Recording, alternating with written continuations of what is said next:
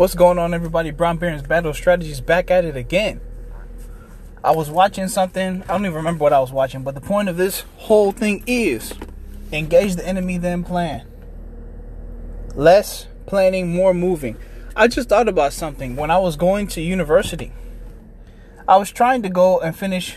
I was supposed to finish early. I had 12 credit hours from high school, and I was supposed to finish in 2020. I finished about a year and a half later in 2021.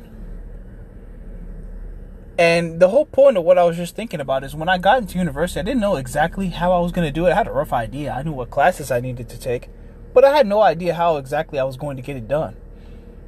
And I'm sitting here planning out my business strategy, stressing myself out, realizing I can't predict the future. Think about how many people made business plans before 2020 and coronavirus, and it just wasted time. So I just want to say this to somebody because I know someone needs to hear it, especially if you're watching this, you're probably a smart person, okay? You're listening to the Brown Barron's Battle Strategies. You could be listening to anything else right now. You could be watching, I don't know, a cat eating celery, but you're listening to Battle Strategies because you're smart, which means smart people tend to overthink. That doesn't necessarily mean you underperform, but if it's me, that's precious time you could be spending just moving. So make a general idea and just move forward, because you really can, like Steve Jobs said, you can really only connect the dots looking back. You have no idea what exactly you're supposed to do. I think I ended up enrolling in 4 different institutions to transfer credits back to my original institution, which isn't even where I planned on going in the first place. So you have to be able to be lean and mobile. And if there's one thing coronavirus has taught us, how important it is to just be lean and mobile. So if you're thinking about making a decision, I would just use, if you're stuck at a crossroads of 2 decisions, use Naval's, maxim. Naval says, if you're stuck with 2 decisions, do the one that's more painful in the short term. I say, you can move in tandem, because I always just thought, I want to start my own business and be self-employed, but I really need money because I have to go to school. Do both. If it's high risk, like for example, right, I have a job that has me more flexible where I can work remote, and I work on my business in my free time. Okay, but if I was sitting here having to worry about living and I had dropped out of school, I wouldn't have as much free time. So that's another thing you have to think about. For my strategy, I know a lot of people, they bet on themselves, and it's so nice to hear the story like, oh, these Kanye West type people that came from nothing. Please keep in mind they have no choice.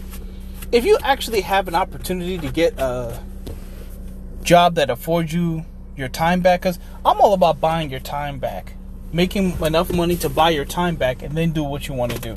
I don't believe in this passion stuff because it just doesn't pan out for certain people.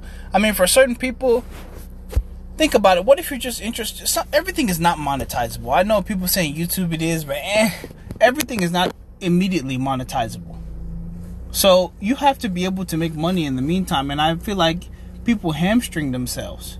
I was even telling one of my friends he wanted to be, I don't even remember what it was. I think he wanted to do something. He wanted to do, I need to anonymize this a bit. He wanted to be a painter. And I said, in the meantime, why don't you do a skill that's tangential to painting, but actually is in demand? And he was so stuck on what he was passionate about. In my opinion, he missed out on a lot of money because he was a talented artist.